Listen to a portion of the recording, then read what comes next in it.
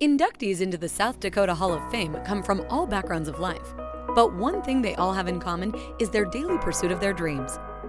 In this podcast, you will hear stories of the legacy of these inductees and how these dream chasers have impacted South Dakota in meaningful ways. Here's your host, Miles Beacom. Today we have Adam Weaver here, who's our newest winner of the Acts of Excellence. Adam, to start with, how would you like to tell us a little bit about your background from your home state growing up and what brought you to South Dakota and what's keeping you in South Dakota? Yeah, so I grew up in West Virginia in a small town where my mom was actually the city manager.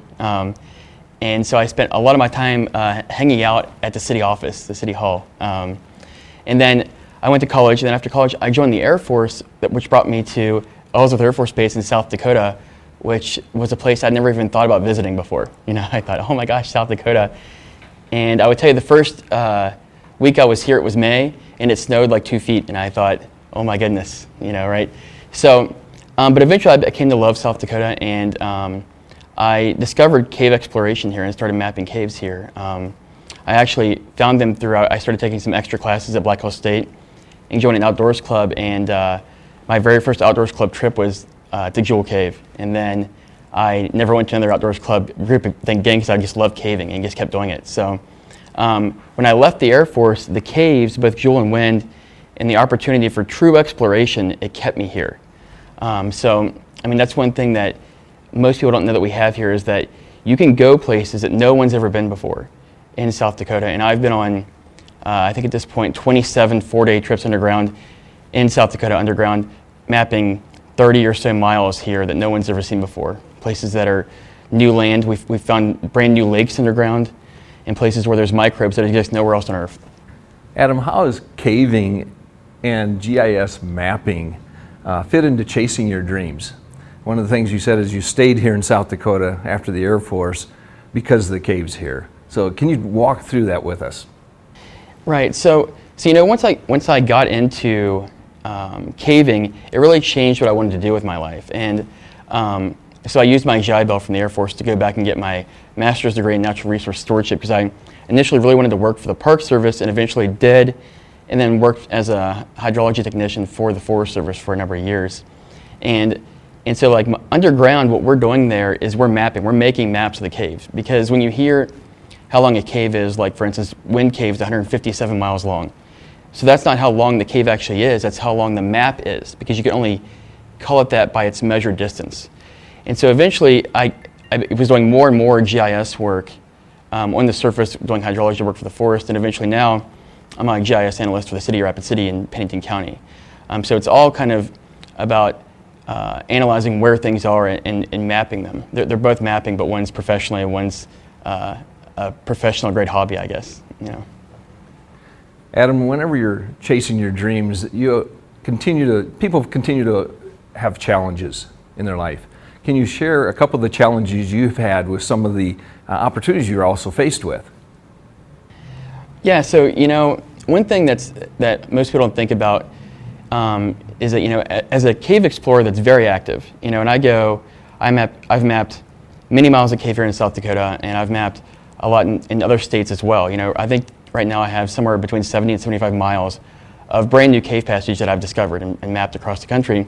But because of that, I've spent well over a year of my life underground, you know, mapping these places. So when I had a daughter, that really changed things, and it was a huge challenge because then when I, you know, say, hey, I have to go and I'll be back in 10 days, I'll be underground, no one can call me, that creates some obstacles that you have to overcome, which eventually I found a way to work out with my spouse. But overall, you know, having a daughter really changed my perspective of caving, and it led to a lot of projects that I started working on, like the Cave Preserve here in Rapid City, where, you know, if we don't protect these caves and find more caves to protect and keep putting them in places where they won't be damaged and that they can exist essentially forever, the next generation won't have caves to go to.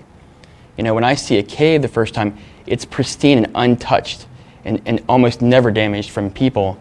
And so we have to maintain them in a way that exists for another generation. Could you share, I don't know if it's your scariest episode about caving? I just think people would like to hear that. Yeah, okay, so the scariest thing that I've encountered while caving And so there's a couple of things about caving that can be scary. One is that if you get lost in a cave, which South Dakota is well known for having very mazy, complicated cave systems. Then eventually what happens is that you run out of light, your light runs out, and then you get hypothermic, and that's how you pass away. Or you fall in a hole because you're walking around in the dark. So getting lost, I've only been lost one time, and it was in Wind Cave, and it was only for, 2 minutes, but it was terrifying because Wind Cave is world-renowned for being the maziest cave on the planet. Another thing that, every once in a while, and it's hard to pinpoint like one specific one, but Jewel Cave, it's 210 miles long essentially right now, and so when we go in the cave, there are 3 camps to get to the end. And when you're at the end of the cave, it's one of the most remote places on the planet. And so if you slip and break your leg or something, then you're essentially going to have to get better in the cave, or maybe not get better. So there's been a number of times when you have a small fall, and you're like, oh my gosh, But luckily, because of the system that was actually started with the Khans in the 1950s of building up trips, no one's ever been injured in the cave. So we've all been super lucky with that. But yeah, those are just scary things that you have to get by. Adam, what has been your most important achievement to date? Right. Yeah. So So I've had a number of things that are pretty exciting in my life, especially in the cave world. Obviously, having a daughter is a great, it's an amazing thing.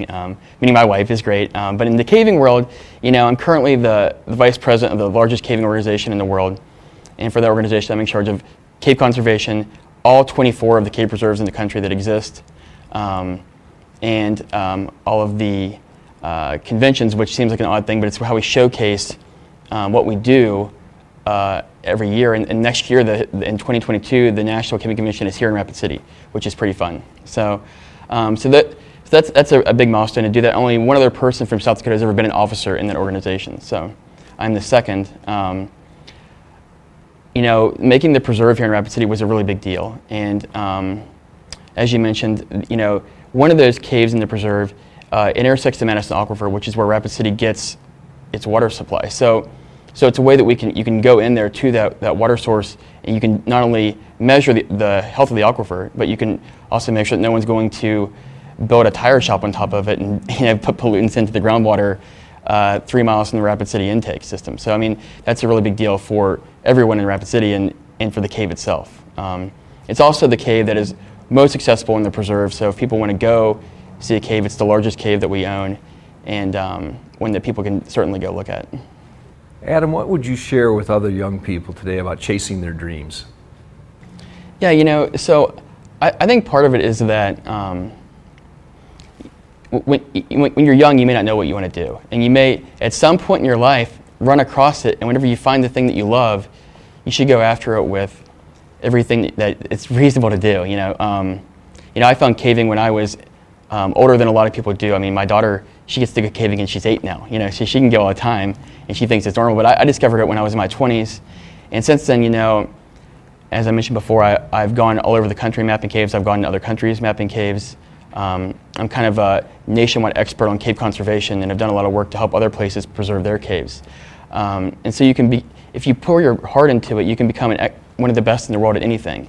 Right now, I think currently I still hold the world record for the farthest ever gone from an entrance in a cave, which is like 14 miles from the entrance one direction. So until that gets broken, that's pretty exciting. But nobody, caving is one of those sports that no one knows about it, So, but you can. The point is, you can become great at anything you really try hard at. So definitely go after. The Khans who are in the Hall of Fame, they didn't start caving until they were in their 40s, and they mapped 65 miles of Jewel Cave. So anybody can do anything, but they're exceptional people to begin with. Thank you for listening.